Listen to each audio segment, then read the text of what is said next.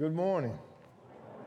It's good to see you here this morning. We are always very excited at your presence. Again, very thankful for the opportunity. God is so good to us, and He's given us yet another opportunity to assemble together, to be encouraged by one another, and ultimately to praise and to worship His holy and righteous name. And we're very thankful that you've chosen to do that with us this morning. If you are a new member here, I'm going to invite you to please come back tonight. Because the sermon is for you. I was thinking about you. We're very thrilled about your decision to either place your membership or to obey the gospel. But the sermon is for you tonight, and so we hope that you'll come back and we can talk about some things relative to what you've done and to what you've become a part of, what kind of your responsibilities might be toward us, and those of us who are already members, what ours might be toward you. And so please come back tonight if you're a new member. Of course, if you're an old member, come back too. And I don't mean old by age. I mean old if you've been in the body for a long time. You're a regular member here. Let's see you tonight. Encourage the new members. Is that all right? We have been talking about change. We have been talking about transformation. We've been talking about sanctification. And we said that we were going to just get very practical about that, and not necessarily have sermons leading into it, but just get very practical about how that's done. And so let me remind you kind of where we've been as we move forward with those thoughts. We talked about that if you hope to change, you need to think inwardly. Change has to come from within. You're the one who is controlling your heart, soul, and mind, and you're the one ultimately who can change. We don't need the world to change around us. We don't need our circumstances to change. We need to change within the circumstances, and we need to change within the world, and Jesus can help us do that.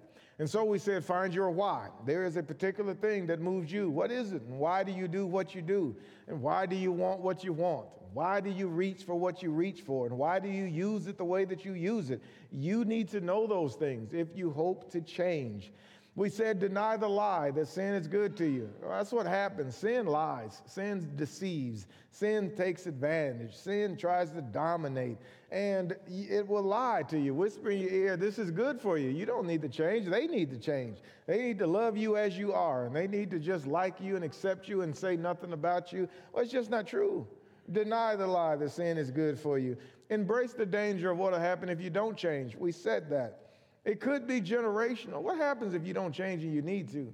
Well, it could be that you pass that on to your children, and they to their children, their children's children. You could look up and quite possibly be responsible to at least some degree of influencing generation after generation after generation to not follow the Lord, to not obey the gospel.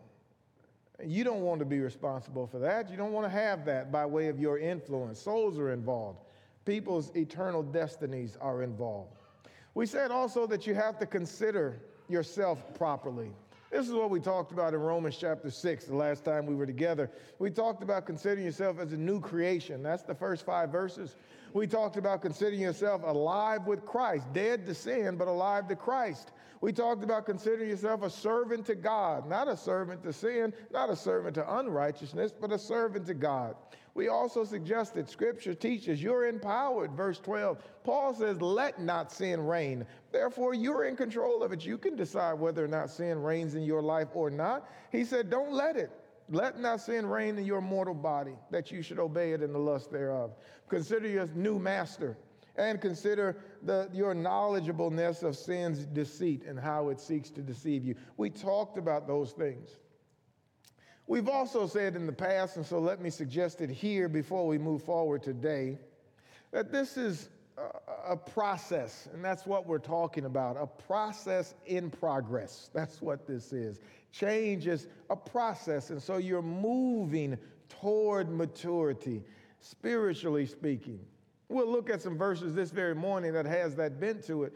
To that end, let me encourage you, give yourself every advantage of success. What are you going to use to do this change? You're going to need God's word for that. Far too often, and I think I've encouraged you in the past, let me encourage you now. When you come to listen to a sermon, bring something to write with. Take notes. Write it down. Follow the preacher along. See if the things he's saying is so, Acts 17:11. But then you have something to study when you go home. You'll have something to review. You'll have notes to go over. You'll say, oh, that's right, he said this. Oh, that passage means this. Otherwise, what'll happen is you'll get into the habit of just coming to hear. Well, how much will you remember? How much will you retain? How much will be useful to you? Now, some people have told me, well, I don't take notes, Eric, but I go back and listen to the sermon during the week after they put it up online. Thank you to those people who put them up online, and that's great. If you go back and listen to the sermon, then you have something to study. But friends, what happens is if you just come and just listen and I just talk, then we get into this thing where I come and talk and you come and listen and then we both go home. Honestly, that's not going to do you very good for the next 6 days until we come back and do it again. I'm not going to stop talking because that's what I do. But I don't know how useful that is to you. And I'm on your team. We're in this together. And I want us to study together. I want us to grow together. I want us to change together. In order to do that, then you've got to engage yourself more fully in this arrangement. Change is process. If you have your Bibles, look at 1 Peter. Peter talks about it in just that kind of language. He mentions it several times here in these first few passages, first few chapters of his book. In 1 Peter chapter 1 and verse number 14, Peter says, as obedient children, do not be conformed to the former lusts which were yours in your ignorance, but like the one or the Holy One who called you, be holy yourselves also in your own behavior. For as it is written, be ye holy, for I am holy. You'll notice there in verse number 14, he says, as obedient children. Well, how does one become a child of God? Slide down, if you will, to verse 22 in the same chapter, where Peter says, since you have in obedience to the truth purified your souls for a sincere love of the brethren, fervently love one another from the heart, for you have been born again, not of seed which is perishable, but of imperishable. That is, through the living and enduring word of God.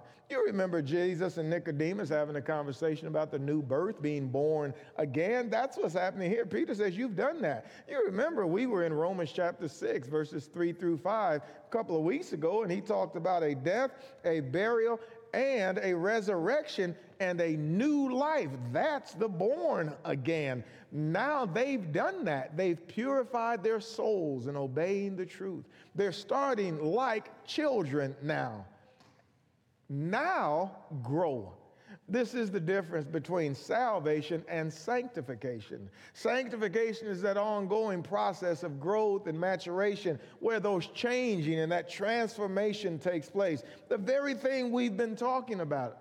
Look there in chapter 2 of 1 Peter and notice what he says beginning in verse 1. He says, therefore, putting aside all malice and all deceit and hypocrisy and envy and all slander, like newborn babes, long for the pure milk of the word, so that by it you may grow in respect to salvation, if you have tasted the kindness of the Lord, that he is good. Peter says here again, now that you're born again, now that you're a child of God, now that you're a babe, he says, like a babe longing for milk, you spiritually long for the word of God. What would it do for you? It will help you grow. That transformation of which you seek, that change you're talking about, that moving to spiritual maturation. How will I do that? By longing for the word of God.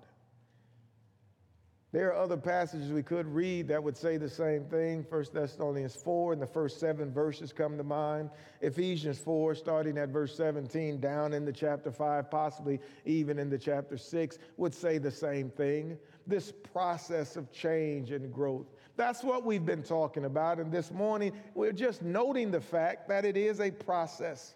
And hopefully you're in the process and making progress as you grow. How do you do that? Well, let's look at about 3 or 4 things this morning as to how we continue down this path. Number 1, learn new truth.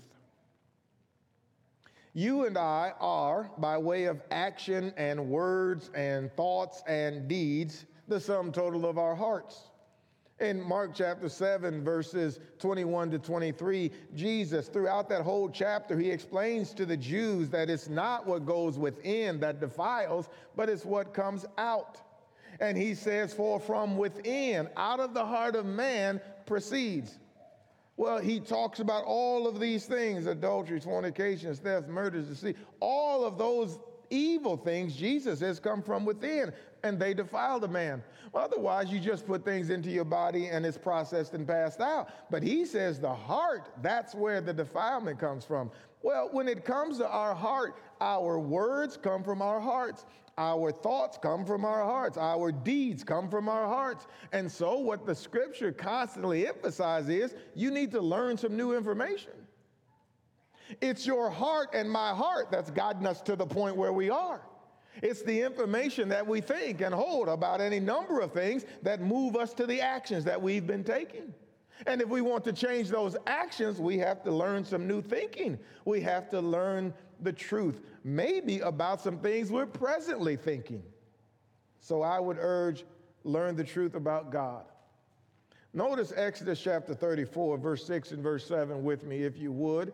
Moses in chapter 33, verse 12 down to verse 18, he says to God, I want to know you. If you're going to send me and come with us, then I want to know who you are. Show me your glory. Tell me who you are. And God says to Moses, I will hide you in the cleft of the rock. I will pass by before you, and I will proclaim my name. And God is going to tell Moses who he is. Now, I don't presently know what you think about God. I don't know how you feel about God. I don't know if you think God is something other than what he says he is, but it's possible. Sometimes God's children struggle to know God. The Israelites did. Micah chapter 6, Hosea chapter 4, in the first 6 verses. There are people in the Bible that didn't know God. Here is who God is, though, and he says it himself. Exodus 34 and verse number 6, the Lord passed by in front of him and proclaimed, the Lord God, compassionate and gracious, slow to anger, and abounding in loving kindness and truth. He keeps loving kindness for thousands. He forgives iniquity, transgression, and sin, and will by no means hold the guilty unpunished, visiting the iniquity of the fathers on the children, on the grandchildren, to the third and the fourth generation. Verse number 8, we didn't read it, but it says Moses made haste and worshiped God. This goodness of God is how Paul would describe God, even in terms of judgment. In Romans chapter 2, he would say, do you not know that the goodness of God leads you to repentance? God is good. Now, I know people just say it for the sake of saying it these days, but more importantly, biblically speaking, it's absolutely true. Do you know that? Or are you and I more like the man in Matthew 25 and verse 24? The man who received the 1 talent. And when his master came to him, he said to his master, I knew you, that you are a hard man, reaping where you have not sown and gathering where you have not strawed. And I was afraid, and I hid your talent in the earth. Lo, you have here what is yours. Is that the way you think about God? Now, I always encourage people to go ahead and be honest about this for at least a couple of reasons. Number one, you do know what you think. No point fudging, you do know. Number two, God knows. God knows what you think. God knows if you think he's hard. God knows if you think pleasing him is difficulty and a laborious task that you don't seem to do very well. God knows if that's how you feel. You know that's how you feel. Thirdly, if you don't admit it, you can't fix it. So you need to go ahead and own that. What I'm saying to you is that thinking about God is wrong. And for a lot of Christians, what holds them up from change and growth and maturation and longing for the Word of God and becoming them full selves as mature individuals, spiritually minded, is that they think they can't because God is so hard. In 1 John chapter 5 and verse number 3, God had John write, this is the love of God, that we keep his commandments. And then he said this, and his commandments are not grievous. His commandments are not burdensome. Let me ask you this, who's right? Us or God? Is his commandments burdensome or not? Are his commands grievous or not? Jesus would say it this way, come unto me, all ye that labor and are heavy laden, and I will give you rest. Take my yoke upon you, learn of me, for I am meek and lowly in heart, and ye shall find rest unto your soul, for my yoke is easy, and my burden is light, Matthew 11, 28 through 30, and you'll find rest to your souls. If you become a Christian, have you found rest? If you become a Christian, have you found peace? You become a Christian, have you found joy? You become a Christian, has your load been lightened? You probably need to learn the truth about God. You need to learn the truth about yourself. Genesis 1:26-27, God made you in his image. You are not meant for bondage, at least not to sin. You are not meant for that. In fact, Peter is very clear in his second epistle, chapter 1, verses 5 through 7. You have an inheritance that's incorruptible and undefiled and does not fade away. And as a result of that, he says you can add to your faith. One of the things you can add is knowledge. Another one is temperance. You do know you can add self-control to your life if you learn the truth about you. The truth about you is you're meant for freedom. For freedom, Christ has made us free.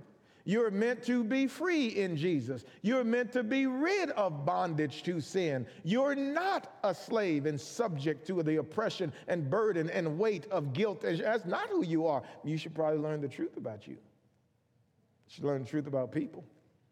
Everybody's the same. Everybody's made in his image. Everybody's subject to the same challenges of life. Some people have not submitted to God. Some people have submitted to God.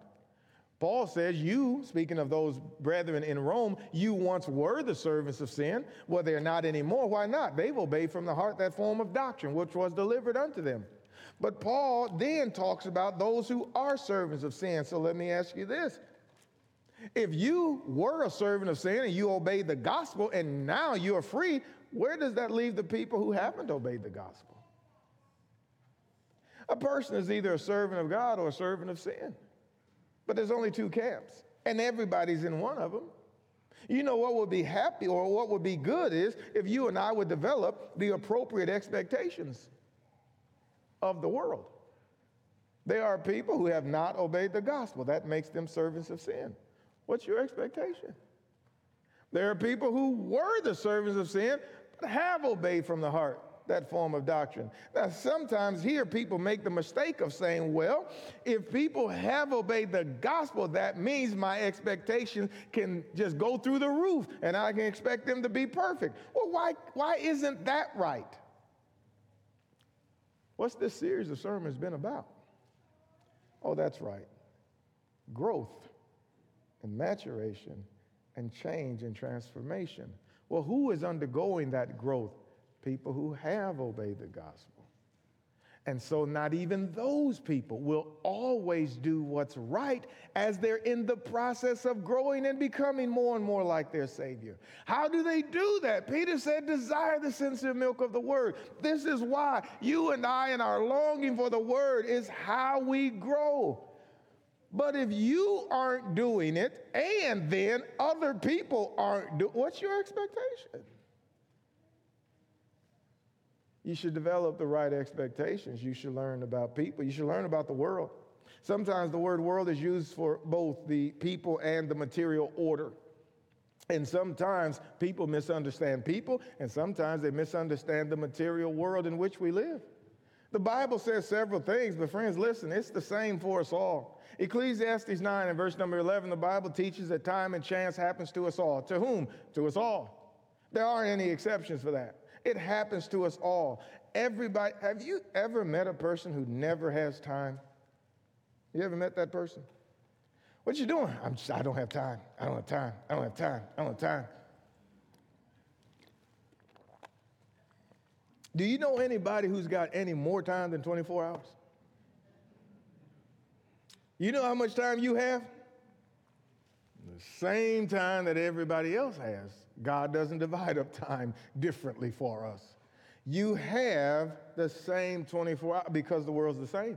We all have the same temptations. 1 Corinthians 10:13, there's no temptation taking you but such as is common to man. But God is faithful, who would not allow you or suffer you to be tempted above that which you are able, but will with the temptation also make a way of escape. Some people live as if the world has been tilted against them. They live as if God somehow turned the world, but for them, it's different than everybody else. Everybody's against me. Everything's against me. It just never works out for me. Oh, you're just lucky. No, it's the same world for everybody. You don't have any other circumstances than anybody else does or have had. Solomon said it well, there's no new thing under the sun. One generation comes, another generation goes. The earth remains, and there's no new thing under the sun. John would say it this way, love not the world, neither things that are in the world. If any man love the world, love of the Father is not in him. For all that's in the world, now unless you can come up with something different, John says this is it. All that's in the world, the lust of the flesh, lust of the eyes, pride of life, is not of the Father, it's of the world, and the world's passing away. Who has access to that? Everybody. It's the same world for everybody. You should learn the truth about that, and you should stop holding yourself up from change because you keep convincing yourself, but not me. The world is against me. Everything's against me. This is stopping me. That is stopping me. The truth is, it's the same for everybody. And in the same world, there are plenty of people who do change and who do grow and who do mature and who are not what they once were. And you can be too. Jesus said as much in Matthew 7:24-27, where he says, whosoever hears these sayings of mine and doeth them, I would liken him to a wise man who built his house upon the rock. And the rains came, and the floods rose, and the wind descended and beat upon that house. But the house stood. Why? It was founded upon a rock. Let me ask you this. What else did he say? You know the Lord didn't have more than two foundations. There's only two foundations in all of the world. Either you build your house on the rock or you build your house on the sand. And so there are rock builders and sand builders. Question, what happens if you build your house on the rock? It gets rained on. Well, who? Every rock builder. Everyone who builds his house on the rock gets the rain and the wind and the storm and the floods. Everyone. And everyone who builds his house on the sand gets the rain and the wind and the storm. Everybody gets the same thing. There's only two foundations. This one will fall, however. That one will stand. But you should learn the truth about the world. God hasn't canted the world against you. He has not fixed it so you can't change. You can't. He's not done that to you. In fact, I would say next, learn from those in Scripture who did change. There are plenty of success stories in Scripture. There are plenty of individuals who changed the direction and course of their lives. And as a result of changing the direction and course of their lives, they changed themselves and they changed so much more. Romans 15 and verse number 4, the Bible says, for whatsoever things are written aforetime were written for our learning, that we through patience and comfort of the Scriptures might have hope. I think, and I would urge that we focus on the last part of the verse, that we through patience and comfort of the Scriptures might have hope. There's hope in the Old Testament. There's hope in the Scriptures. There's hope. Well, who would we be learning about back there? The faithful of all the ages, Hebrews chapter 11. The redeemed of all the, we'd be learning about them. Some of them didn't start out so well. Some of them started out well and then fell off and then came back. But there's so much to be learned, and there's hope back there. One of those people is named Manasseh, 2 Chronicles 33:10-20. If you read about King Manasseh, what you'll find is this man was 12 years old when he began to reign. He reigned 55 years, and almost all of that reign was wicked. Almost all of it. But when God punished him, sent him into captivity, the Bible says he humbled himself and he repented and God forgave. And there is an event like that over and over and over in our scriptures. There is Naaman, 2 Kings chapter 5, another individual who was going the wrong way, but he came back and he turned around. And after his being dipped or dipping in the Jordan 7 times, he came out of that in verse number 15, and he said, now I know there is no God except in Israel. No God like the one in Israel. I know that now.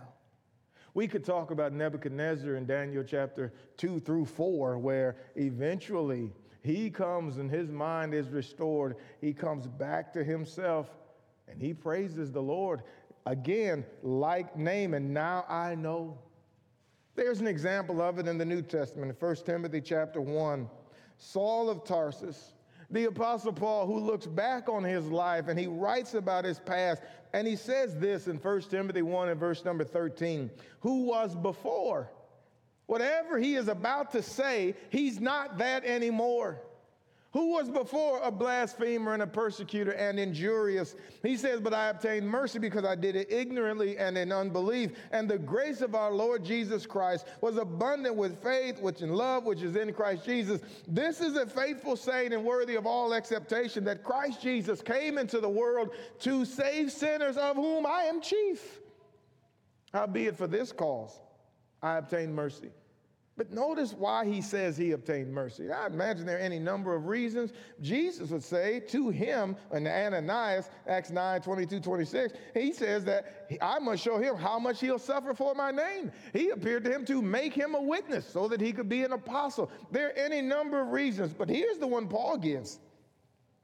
Paul says in verse 16, howbeit for this cause I obtained mercy, that in me first Jesus Christ might show forth all long suffering for a pattern to them which should hereafter believe on him to life everlasting. We sometimes say things like, if he can do it, you can do it. But that's exactly what Paul is saying. Paul is saying, if he forgave me, he can forgive you. If I change, you can change. There are great success stories in the scriptures for us to learn from. And if we're going to change and be in this process, that would be one of those things that could really help us. You know, I might add along those same lines is to rely on the brethren, to rely on those who are already further along, more mature. They could tell you how they progressed. They could tell you how they moved forward. They have gone through. Now, they would quickly tell you, I'm not perfect. They'd be the first one to tell you, I'm still working, I'm still growing, I'm still becoming, but they've made progress. And if you're in the process of doing that, who better to talk to than a faithful Christian? How did you do it? How did you overcome? What were some of the things you have found beneficial? You could rely on your brethren, faithful Christians, Bible school teachers, your elders. There are any number of people who have made progress you could learn from, gain benefit and strength from. Number next, if you would, see change as a benefit and not a punishment. You know, sometimes when you start talking about changing, people resist the change because it feels so burdensome. Why I got to do that? And I don't want to do that. And sometimes the first thing they say is, this is hard. You feel like you're being punished. Somebody says to themselves, now it's interesting, we often say it to ourselves, not like somebody else is saying it. We pass the mirror, we see ourselves, and then we say, I need to lose weight. And then we get mad that we said it. By the time we get to the kitchen, I ain't losing no weight, forget them. They didn't say anything. You said it. And now you feel like you're being punished. Who's punishing you? I'm going to eat what I want. Who are you talking to, friend? That's you. You doing that. But it feels like a punishment. Somebody's finances are not they ought to be. You know what? Hey, you need to budget. I need to get my finances together. Okay. But I like shopping. I'm going to buy what next thing you know, you're just in this tizzy. I'm going to buy what I want to buy. Ain't nobody going to tell me. You're the one telling you. It's a blessing. It's not punishment. You should see it that way. This is the reason that using truth as a weapon to defeat error is so important. This is why not blaming other people is so important. This is why seeing sin and the harm that's being done to your life is so important, so that you can rejoice at the possibility of change. I need that. I want that. I'm excited about the process of getting there. When you read the conversion accounts, that's exactly what you're reading. These people are not being drugged. These people are not being... When they preach the gospel in Acts chapter 2, They quote Old Testament prophecy, Joel 2, 28 to 32, Acts 2:17 down to about verse 22. And in that quote, Peter says, among other things, that you killed Jesus. In fact, he says it multiple times in the sermon. By the time he gets to verse 36, he says, therefore let all the house of Israel know assuredly, God had made that same Jesus whom you have crucified, both Lord and Christ. The Bible says, now when they heard this, they were pricked in their heart. What did they do? They said, men and brethren, what shall we do? As those who have been murderers of Jesus Christ, what can we do? They're just so happy and thankful there is a way out of this. There's a way to change this. This can be better. We can be different. What do we need to do? When they were told, repent and be baptized, every one of you in the name of Jesus Christ for the remission of sins, you shall receive the gift of the Holy Spirit. For the promise unto you and to your children, to all those that are far off, even as many as Lord our God shall call. And with many other words did he testify and exhort them, saying, save yourselves from this untoward generation. Then the Bible actually says this, they that gladly received his word. You want to talk about maturity. Here you and I are going the wrong way, doing the wrong thing, laboring over sin, struggle. And then somebody comes along, maybe ourselves, somebody comes along and says, you know what? Here's a way out of that. Do you gladly receive that? Do you gladly receive the hope of change? Gladly receive the possibility of becoming? They gladly received it, and they were baptized. How am I going to change? You should see it as something positive and not punishment. In Acts chapter 8, they had been seduced and deceived by Simon the sorcerer. And when Philip came preaching Jesus and the kingdom, they believed, and they were baptized. Later in Acts chapter 8, when Philip joins himself to the chariot, it's the eunuch that says, see, here's water. What's stopping me? You mean I can be? It's for me too? He sees it as a blessing, not a burden. He sees it as something positive, not punishment. And it just goes on and on and on that way. It's called good news. There's good news that you can be different. There's good news you can get out. There's good news you can overcome. But that brings us to our final point, and that is this. Don't judge yourself unworthy of it. In Acts chapter 13, if you have your Bibles, the Apostle Paul and Barnabas are preaching. They're preaching to the Jews, and there are Gentiles present, and so they're hearing the sermon as well.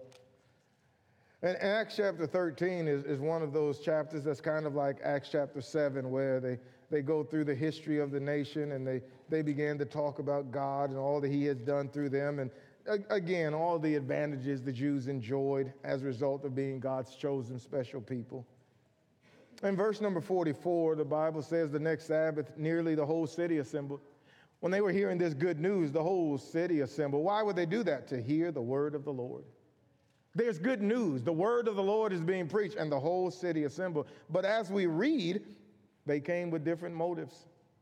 Verse 45 says, but when the Jews saw the crowds, they were filled with jealousy. And they began contradicting the things spoken by Paul and were blaspheming. It's a slightly different context, I understand that. But have you ever heard somebody do that to change?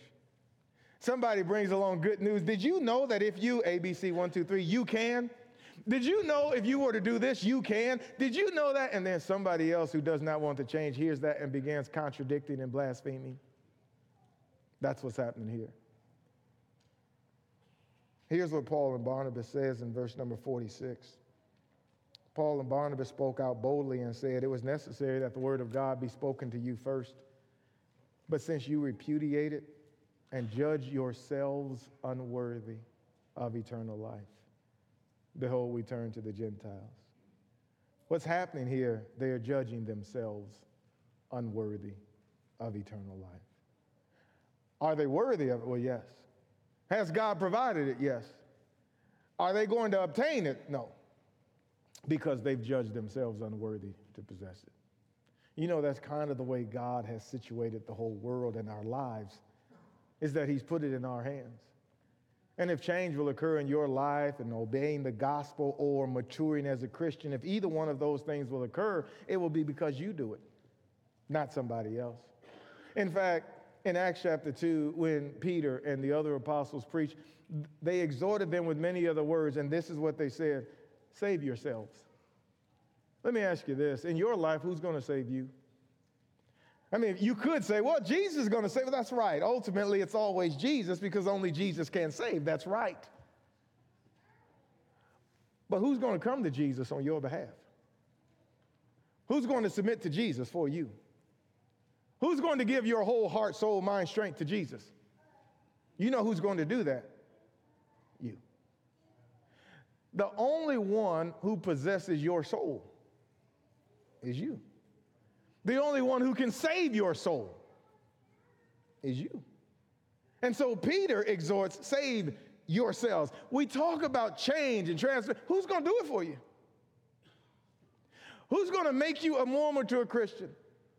Who's going to watch as 2023 turns into 2024, but it looked a lot like 2022, which looked like 2021, which had you and I saying, one of these days,